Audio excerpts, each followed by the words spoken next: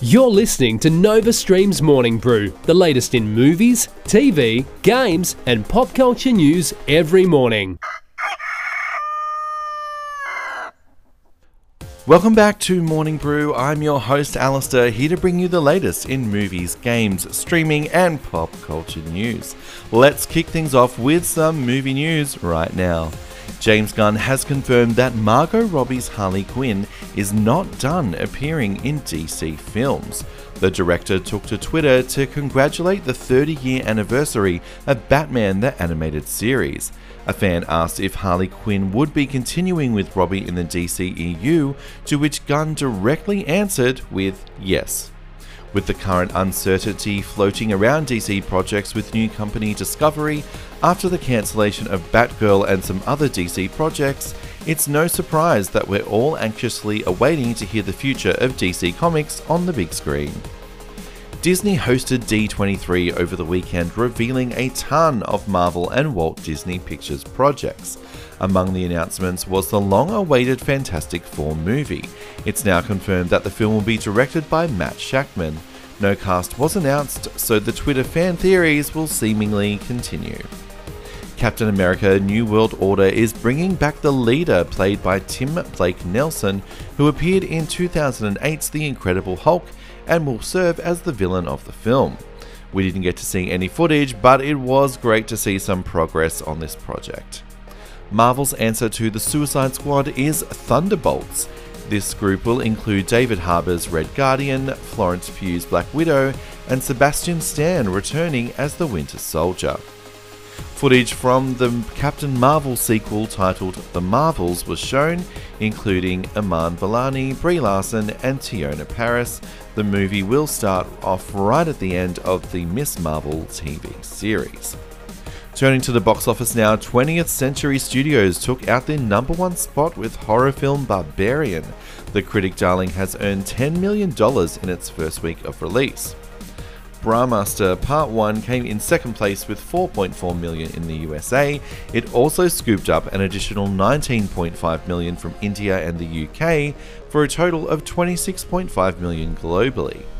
Bullet Train held on to the third spot, earning another $3.25 million, giving it a $92 million domestic haul.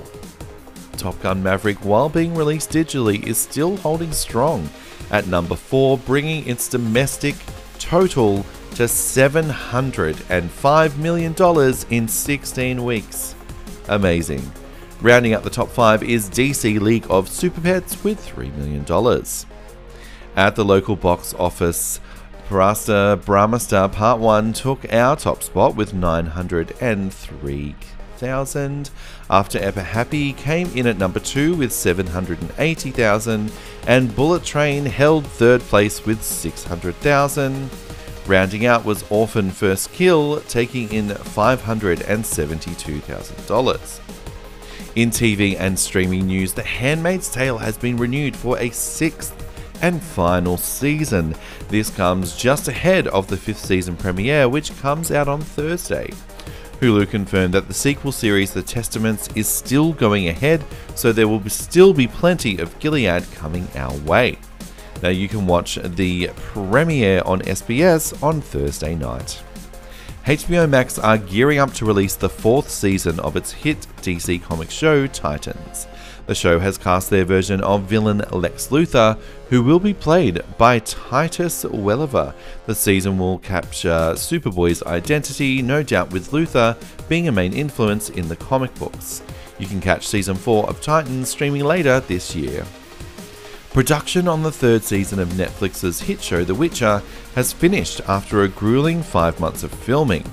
The show's star Henry Cavill sent out a message saying, "What a season this has been. I just wanted to thank you all for your determination and dedication through a tough shoot. Hopefully you can all get some well-deserved rest. Sincerely and with respect, Henry Cavill." We don't have a release date for the show just yet, but it is promising to see that filming has been completed. You can watch the first 2 seasons of The Witcher now on Netflix. In gaming news now, Nintendo have confirmed that a 40-minute Nintendo Direct will be aired at midnight tonight AU time and feature games launching later this year. While we shouldn't expect any hardware or console news, you can expect an update on possibly the Breath of the Wild sequel, Metroid Prime 4, or even a Pikmin update.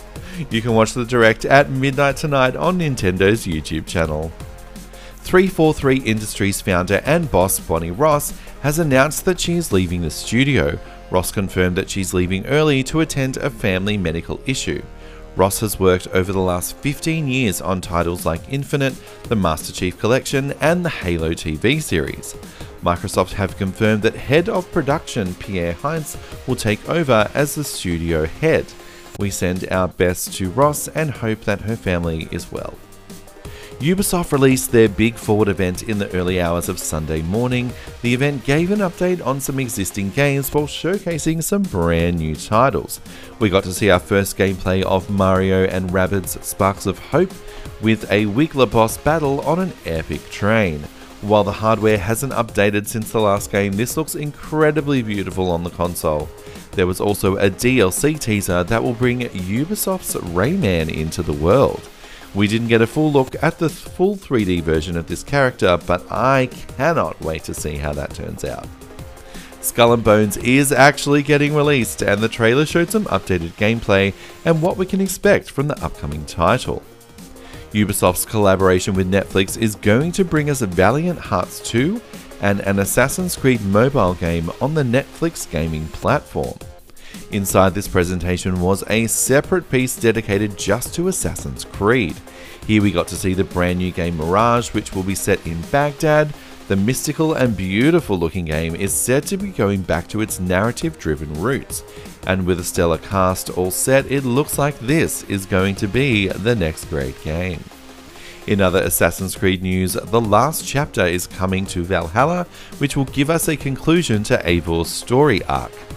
A mobile game titled Codename Jade will be set in ancient China. Codename Red will be a shinobi fantasy in an open-world RPG title set in feudal Japan.